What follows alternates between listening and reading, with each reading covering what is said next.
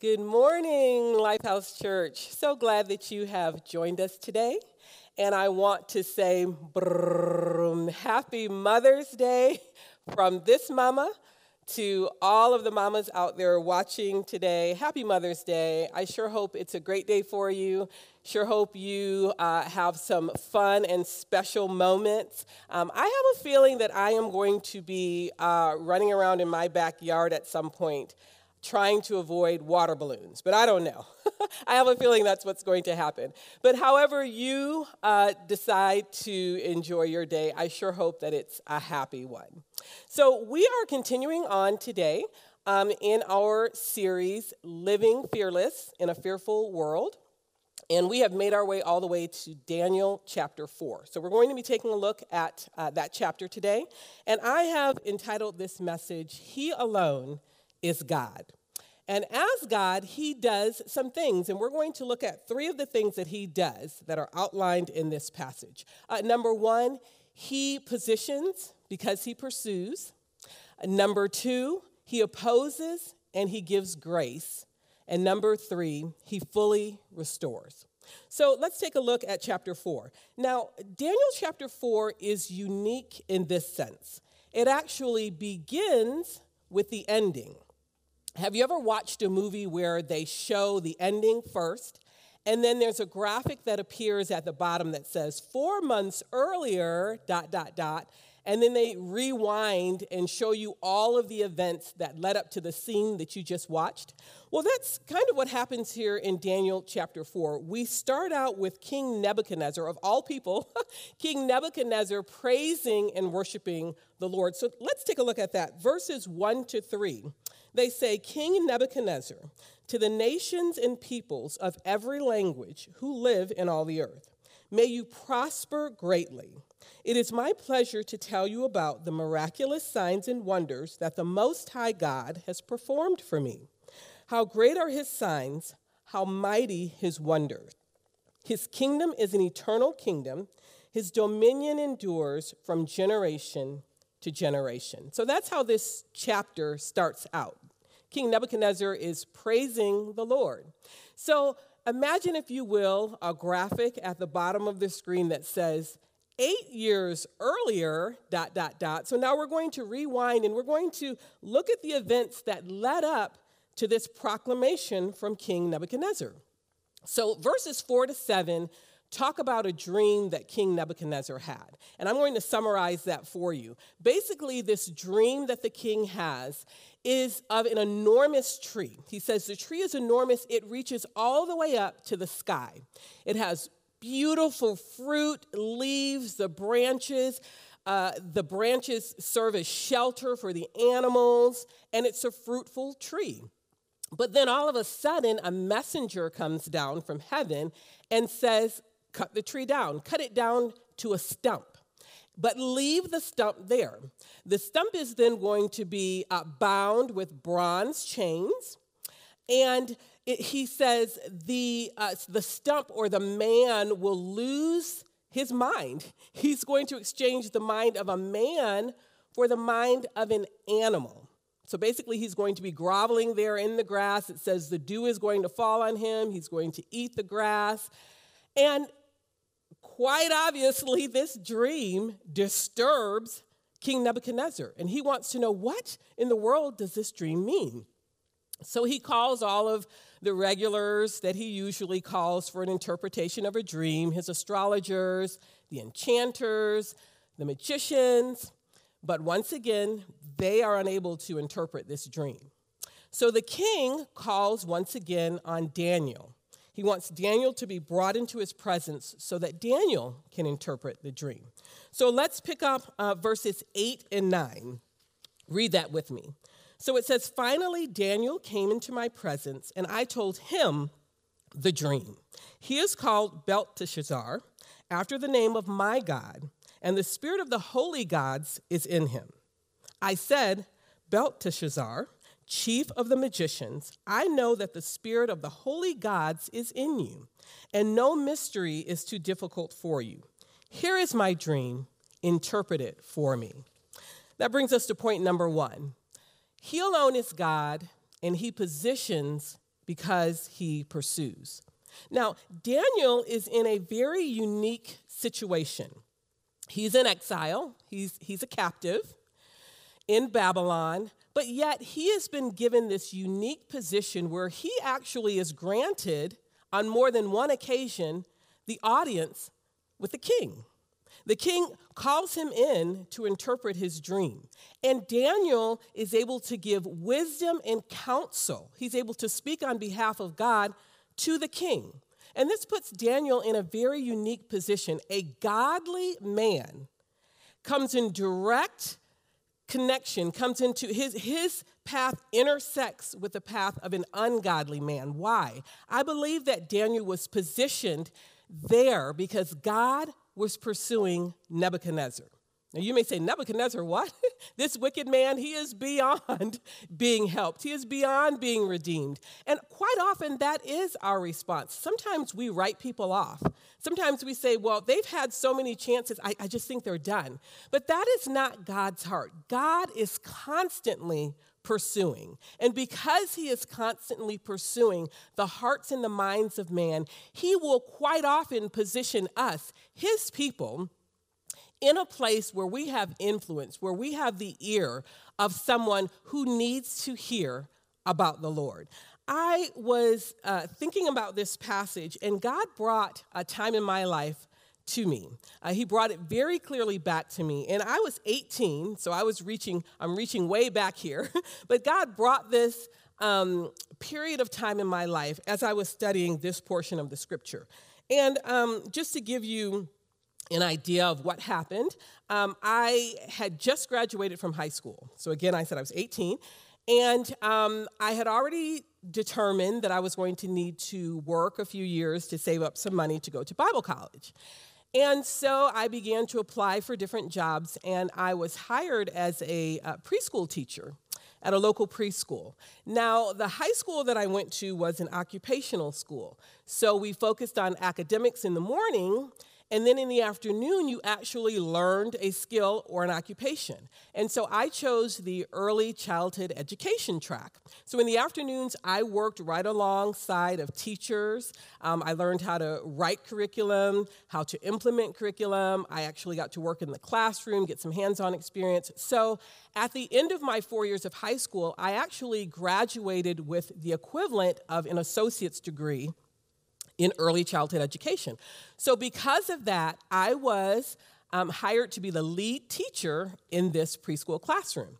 Well, there was an older woman in the classroom who was not very happy about that. She had been in the school for years. She had worked in that classroom for years. She had kind of claimed it as her own.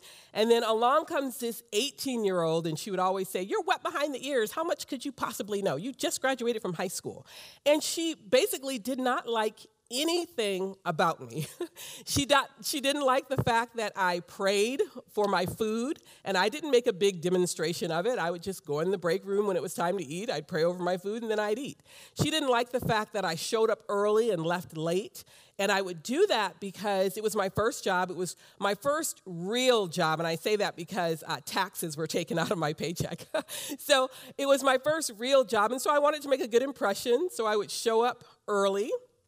And I would leave late because I wanted to make sure that I was doing a good job. And she didn't like that. She didn't like the fact that I shared my faith with people or that I wore T-shirts that said, "Jesus loves you." She basically didn't like anything about me. And she did not miss an opportunity to tell me that. She would tell me, "I don't like anything about you."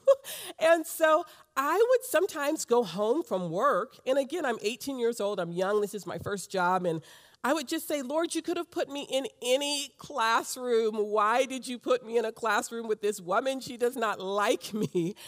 And then something happened. A couple of months later, this woman came to me, and she was having a health crisis. Something happened, and she was going to have a surgical procedure, and she was so nervous about it. She was kind of freaking out about it. And so I noticed she was hanging around me one day, and kind of everywhere I went, she was kind of right there at my elbow. And so finally, at the end of the day, she said, "Can I talk to you about something?" And I said, "Sure." And I'm bracing myself because I'm like, "Oh, what is she going to say now?" But she actually said, you believe in God, right? And I said, oh, yes, I do. And she said, and I see you praying, so I know you pray, and I'm just wondering if you would pray with me about something. And so, of course, I'm like, yes, absolutely, let's pray right now. And so I prayed with this woman, and just over time, her heart just began to open up to the Lord, and I was able to share the gospel with her. And I believe that God positioned me there because he was pursuing that woman. And I want to say to you today that oftentimes God will position you not just for your sake, but for the sake of someone else. He has positioned you where you are because he is in pursuit of someone else. And sometimes we may wonder, why am I at this job? Why am I in this neighborhood? Why am I a part of this community? Would you consider the fact that God has positioned you there because he is in pursuit of someone else? He alone is God, and he positions because he pursues. And so here is Daniel. He is in the presence of the king, and he is being asked to interpret the dream. So turn with me to verses 22 to 27, and let's read Daniel's interpretation of the dream. He's telling this to the king. He says, "Your Majesty, you are that tree. You have become great and strong. Your greatness has grown until it reaches the sky, and your dominion extends to distant parts of the earth. Your Majesty saw a holy one, a messenger, coming down from heaven and saying, 'Cut down the tree and destroy it, but leave the stump, bound with iron and bronze, in the grass of the field. While its roots remain in the ground, let him be drenched with the dew of heaven. Let him live with the wild animals until 7 times or 7 years pass for him.' This is the interpretation, Your Majesty, and this is the decree the Most High has issued against my Lord. You will be driven away from people and live with the wild animals. You will eat grass like the ox and be drenched with the dew of heaven. 7 times will pass by for you until you acknowledge that the Most High is sovereign over all kingdoms on the earth, and he gives them to anyone he wishes. The command to leave the stump of the tree with its roots means that your kingdom will be restored to you when you acknowledge that heaven rules. Therefore, Your Majesty, be pleased to accept my advice. Renounce your sins by doing what is right, and your wickedness by being kind to the oppressed. It may be that then your prosperity will continue." So this is what Daniel says to King Nebuchadnezzar. He says, listen, that dream was about you. But he says, listen, please take my advice. You have a chance here. You have an out. Renounce your sins. Renounce your wicked ways. Turn away from them. And then you can avoid this. You can avoid all of these things that the dream has told you will come to pass. And you would think that King Nebuchadnezzar would listen to Daniel. Daniel has proven to be a reliable source. He has proven to the king that he does, in fact, hear from God and that God does speak to him. This wasn't the first time that Daniel had interpreted a dream for Nebuchadnezzar. So you would think that he would listen to Daniel's advice and repent. Well, let's see how Nebuchadnezzar responds. Chapter 4, verses 29 to 32. This is how Nebuchadnezzar responds. It says, 12 months later, as the king was walking on the roof of the royal palace of Babylon, he said, "Is this not the great Babylon I have built as the royal residence by my mighty power and for the glory of my majesty?" Even as the words were on his lips, a voice came from heaven.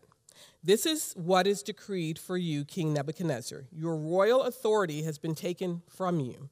You will be driven away from people and will live with the wild animals. You will eat grass like the ox.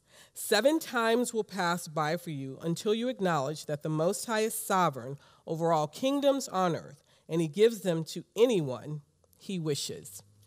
So point number 2, he alone is God. He opposes and he gives grace. So here is King Nebuchadnezzar. He's in his palace. He's surveying his kingdom. And the city of Babylon, it was pretty impressive. It had double walls. So this was a fortified city.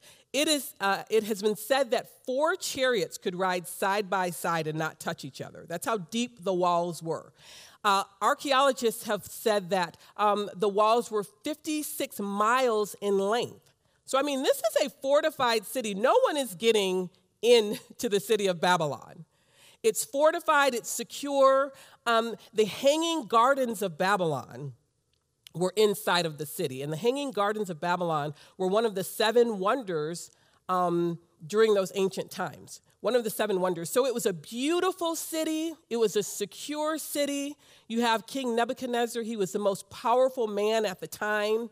And he's feeling pretty good about himself. He's saying, look at everything that I've done. I've done this, and I've done it for the glory of my majesty.